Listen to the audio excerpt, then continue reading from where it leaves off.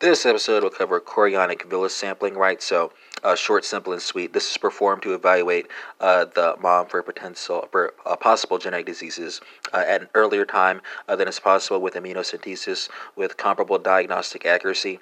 It's done at a period of 10 to 12 weeks gestation via transabdominal or transvaginal aspiration of chorionic villus tissue, right? So, this is a precursor to the placenta.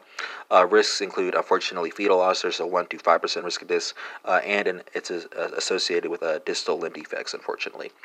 And that concludes this episode on chorionic villus sampling.